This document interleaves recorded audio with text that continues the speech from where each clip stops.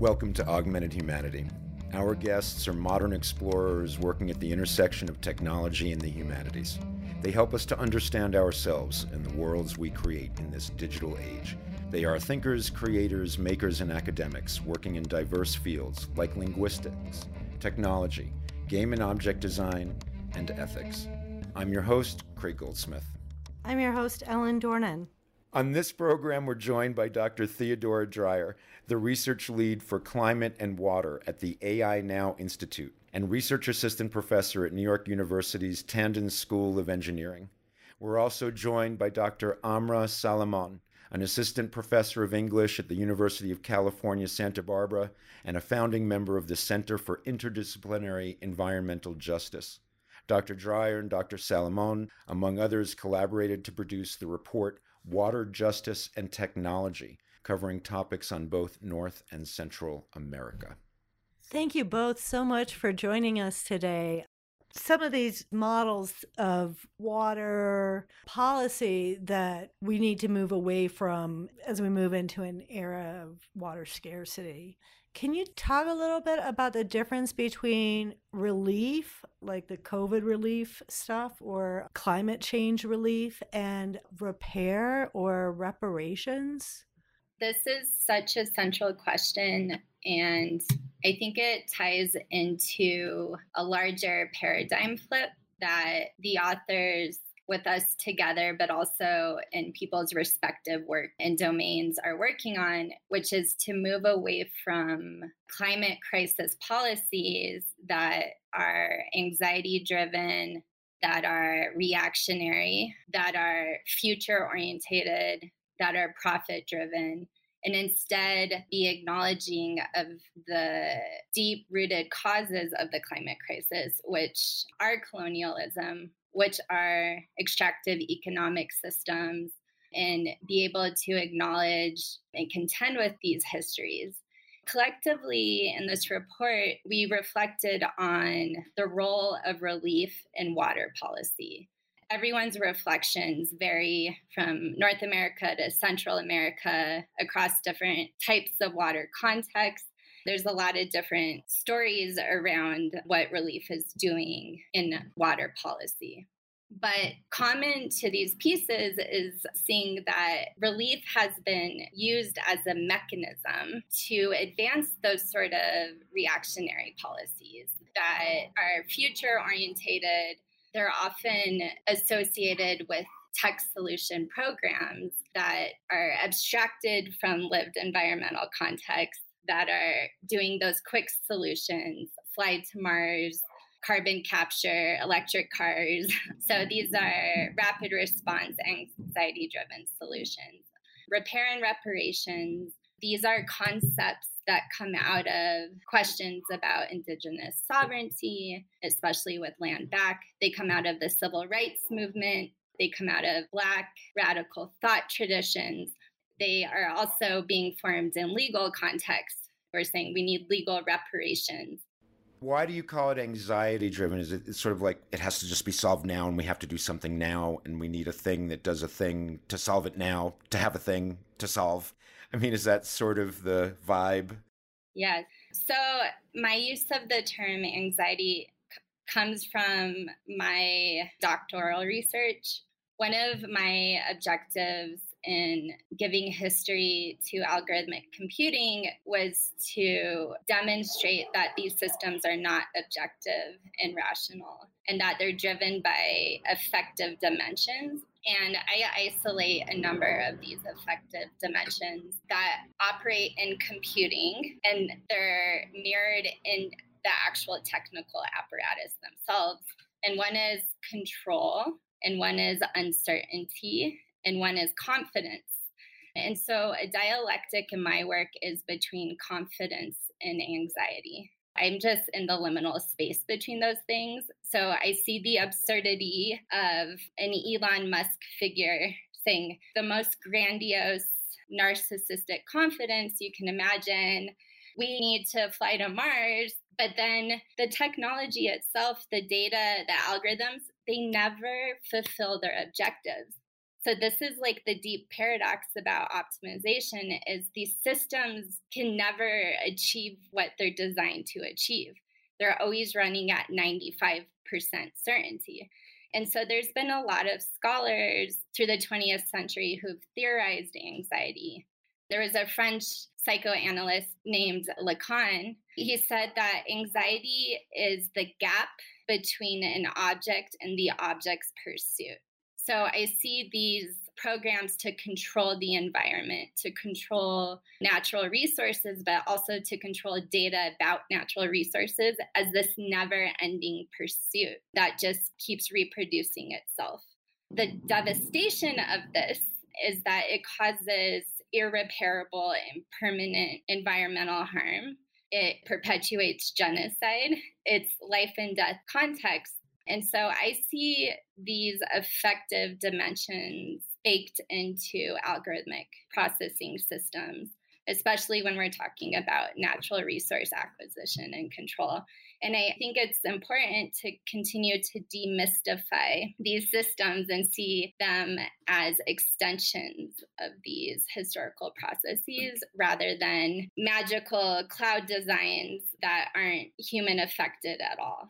Biases of a lot of these systems is that they're designed to perpetuate the system from which they were created, which is capitalist exploitation of natural resources, development, exploitation of natural resources, and then colonialism.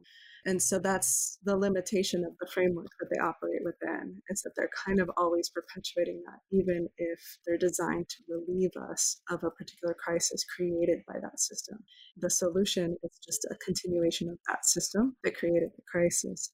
A lot of our work in the report is critiquing that project of, seeing the COVID crisis combined with climate change to create this impetus for further harm through these disaster capitalism policies.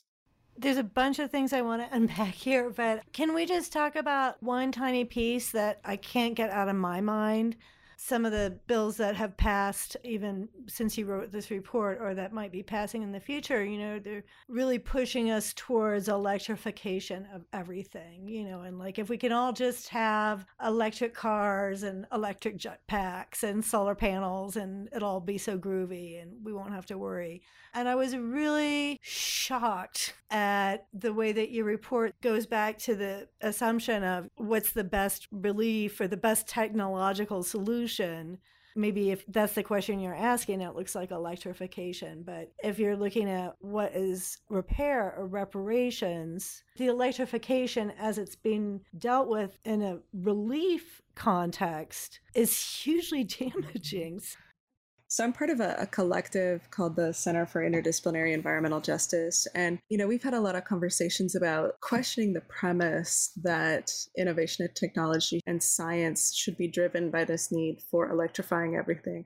We find that goal in and of itself incredibly harmful and damaging, not only to human sociality and life, but also to the life of the planet and all of the other beings that share this space with us. And it's funny because there's like pop culture references too. Like there's one of the newer Planet of the Apes movies that's like an allegory for this story, right?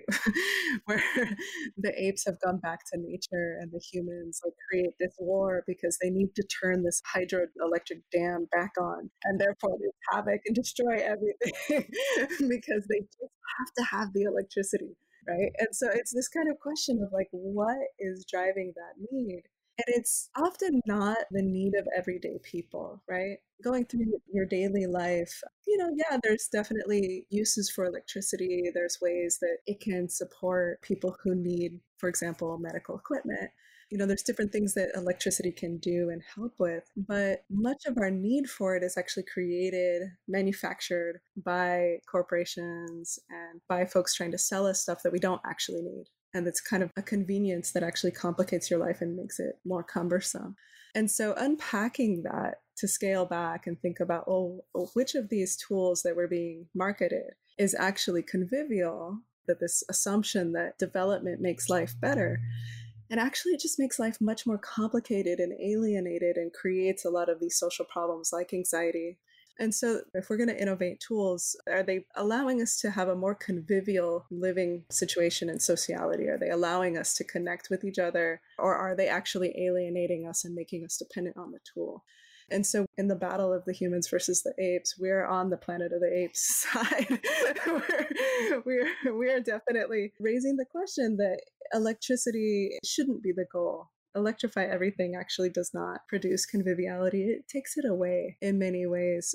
And so we have found ourselves going back to these earlier movements, like the slow growth movement of the 70s. We turn towards Indigenous resistance and Indigenous communities who are fighting to protect ancient ways of life and think about, okay, what do we really need to center here in order to make sure that these ways of life continue?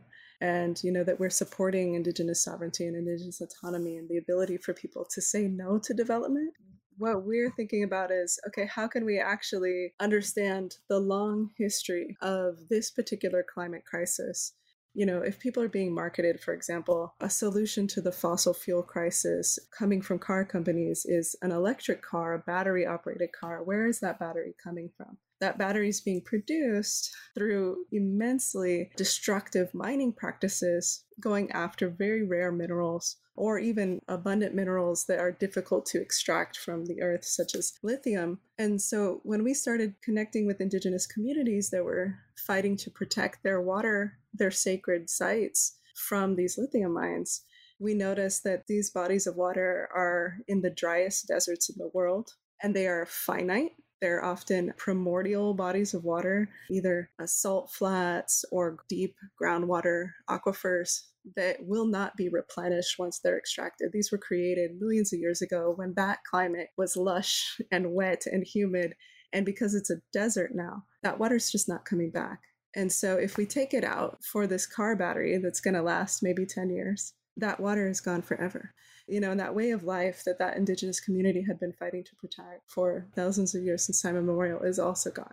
And to us, that's not justice. And that's not a solution that we should be pursuing. And we've been looking at problematizing everything from the assumptions about will an electric vehicle actually reduce carbon emissions, not as much as it's being marketed, but also it requires so much energy and water and fuel from diesel trucks to do the mining itself of the minerals to produce the battery that it cancels out any emission that it's going to be reduced. It's just another gadget being sold to us, but it's not going to actually reduce the problem that we're trying to tackle. But what will happen is that these very rare sources of water in the driest deserts of the world will be gone. And that's what we wrote about for the report. To me, it feels very real because if you know anything about what catastrophic climate change is going to do in your neighborhood, you do want to say, well, what can I do? I think part of what you're problematizing some of these questions does is that it makes me, the reader, say, what can I do that won't disrupt my totally comfortable middle class existence? Like, can I keep everything the same? Like, can I have all my same things? Yeah, and it's also like just even the framing of that question often gets posed upon an individual, right? That it's an individual who is going to have to solve this problem by radically reworking their own life or making huge sacrifices to their own quality of life. And that's also a false solution. The solutions to large scale problems are going to have to be collective and large scale. So there's a lot of marginalized communities across the world who have already been sacrificing their access to clean water. They've already been sacrificing a quality of life, as poor people, as marginalized people for centuries. The sacrifice is really going to need to come from the top down. Thinking about water consumption, for example, everyone gets scolded on this individual level to turn off the water when you're brushing your teeth. And that's somehow going to save us enough water to deal with the drought. And it's not.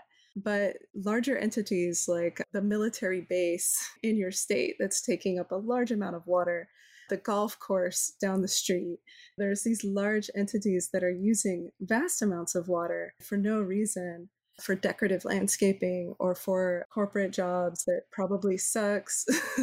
The individual brushing their teeth is not the person to be scolded here or ashamed, but it's rather the structure that provides more water to, for example, huge plantation agriculture or golf courses or military bases that are using the largest amount of water and wasting it. And then also creating oftentimes work structures that kind of suck for people who have to work at those jobs, where workers are also being exploited. There's a moment there where we can kind of think about the connection between being forced into labor that's exploitative and then the extraction of resources.